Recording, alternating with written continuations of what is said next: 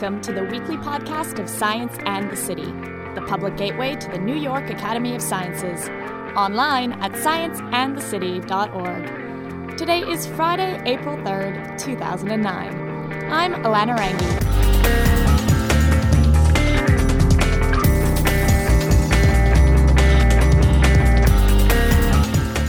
Some scientists study bacteria.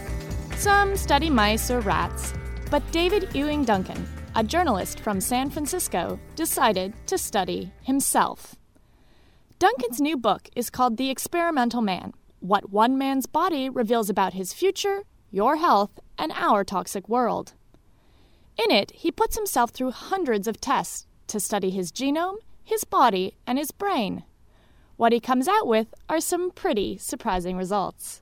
In Experimental Man, Duncan tested himself for 320 chemicals he might have been exposed to over the course of his life, which got me thinking about the chemicals in mine. This week, we look at the toxins in our environment through Duncan's project and the eyes of a toxicologist. In May of 1959, British novelist and physicist C.P. Snow delivered his infamous Two Cultures lecture. What he didn't know was that the gap between science and the humanities he so vividly described would still persist 50 years later. That's why, on May 9th, 2009, Science and the City, the Science Communication Consortium, Science Debate 2008, and Discover Magazine bring you Two Cultures in the 21st Century, a full-day conference at the New York Academy of Sciences.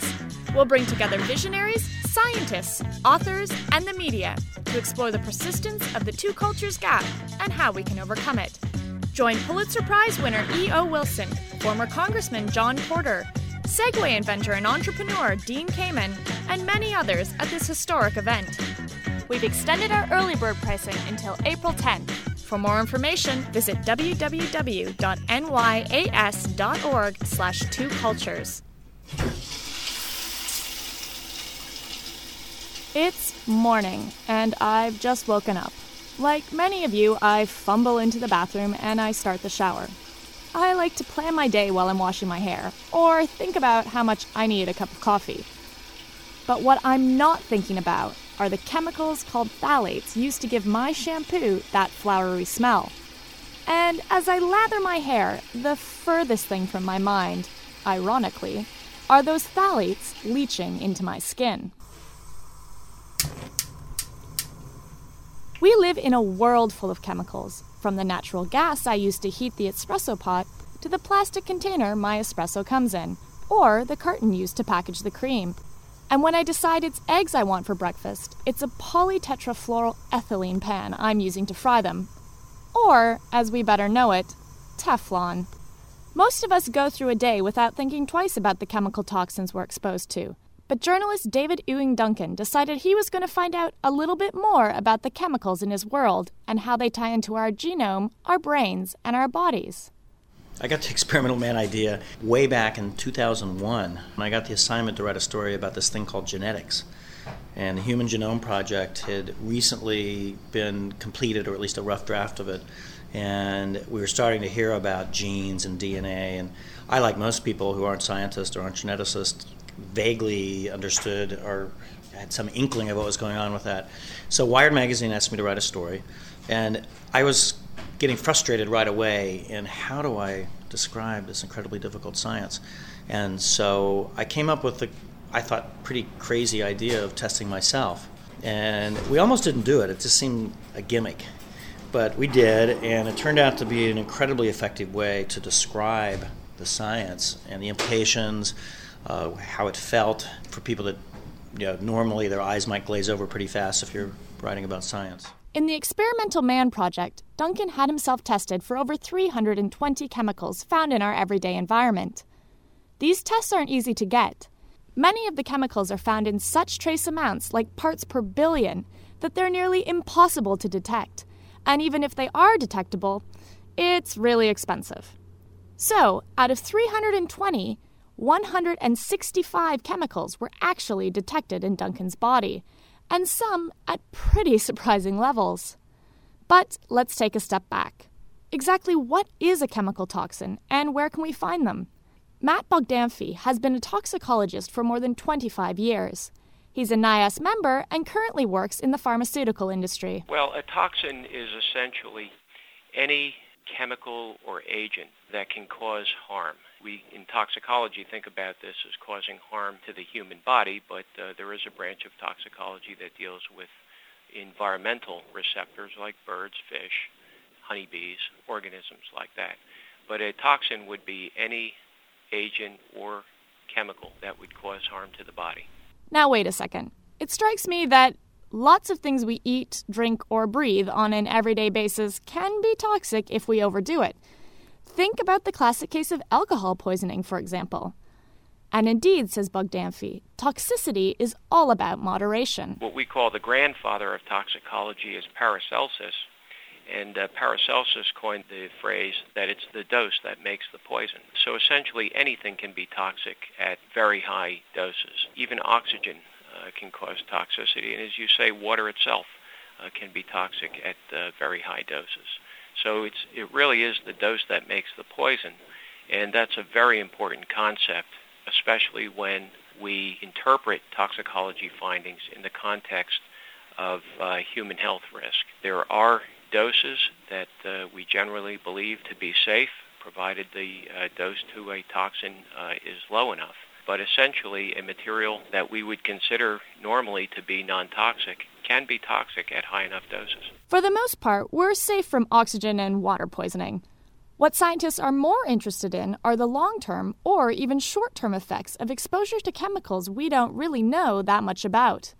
For instance, one of the most surprising test results Duncan received came from a lab in Vancouver, Canada. Well, for the chemicals, there was one that was rather shocking, which was flame retardants. And these are called PBDEs. It's a bromide family of chemicals. And there are 3 or 4 major derivations of these bromide chemicals that are used in virtually everything. I mean, we're sitting here in a room in New York City, and we are surrounded by flame retardants. I mean, your clothes, the carpet, probably even your recorder.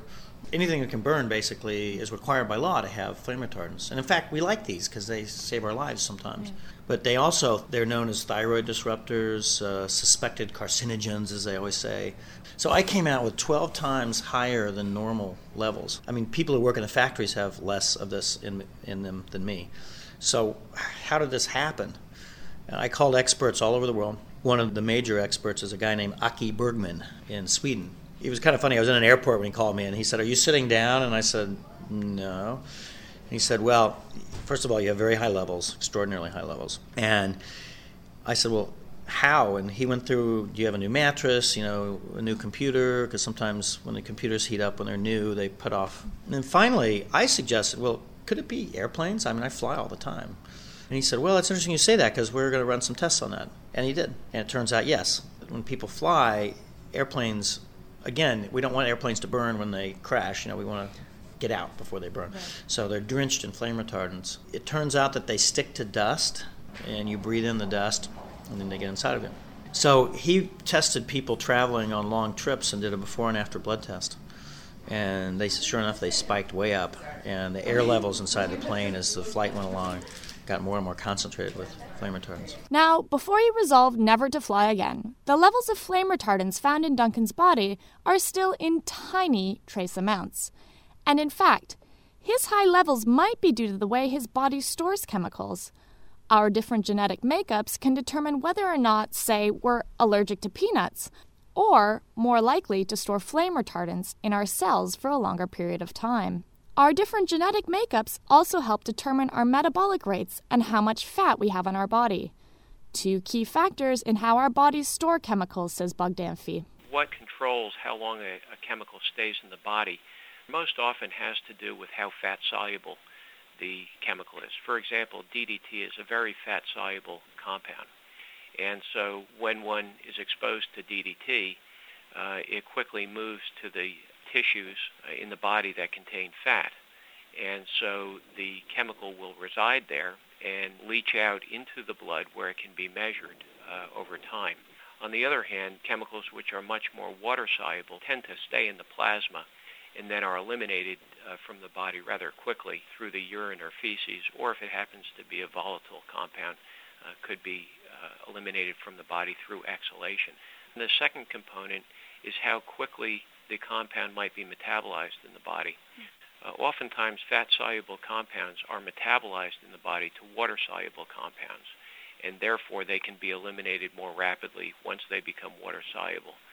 But some compounds, like DDT, are very much resistant to metabolism, and so therefore the body can't make them water-soluble and eliminate them more rapidly.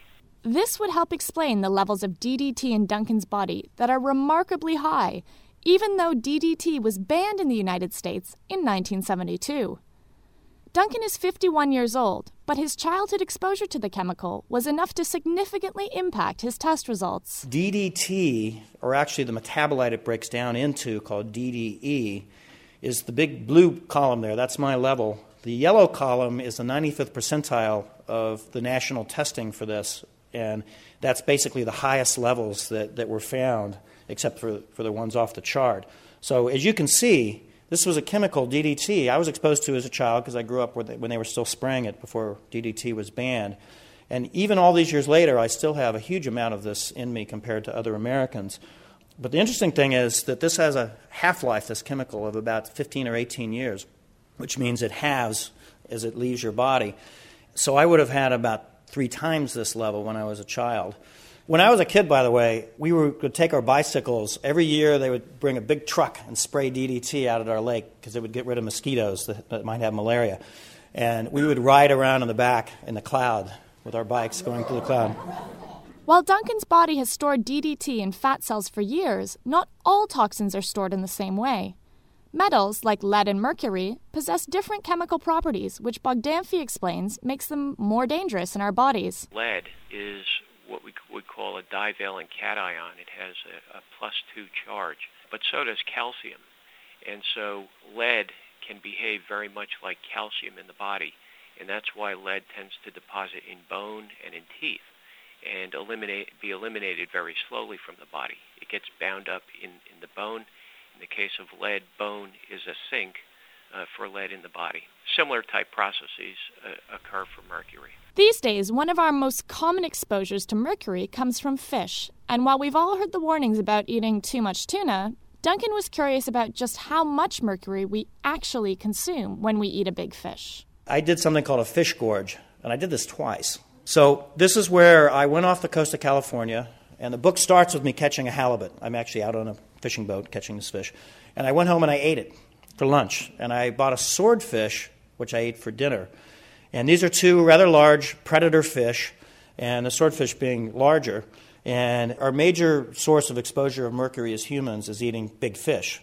Small fish are fine, but the big fish eat the small fish, each of which has mercury in it, so it accumulates in these big fish in fairly high quantities.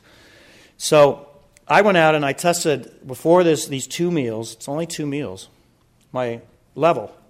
It's 4 parts per billion of mercury. And that's safely below the 5.8 parts per billion threshold that the EPA suggests that you don't go over in your blood mercury level. But after these 2 meals, 13 parts per billion.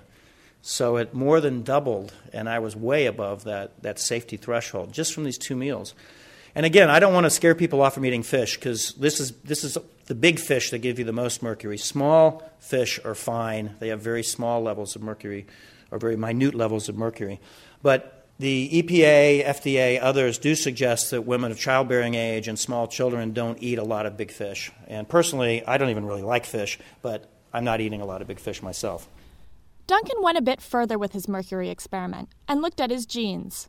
What he found was some people express a gene that make them more likely to retain mercury in their system. What I did was I went out and I found that there were 13 genetic variations that have been found in studies, and this is very, very preliminary data.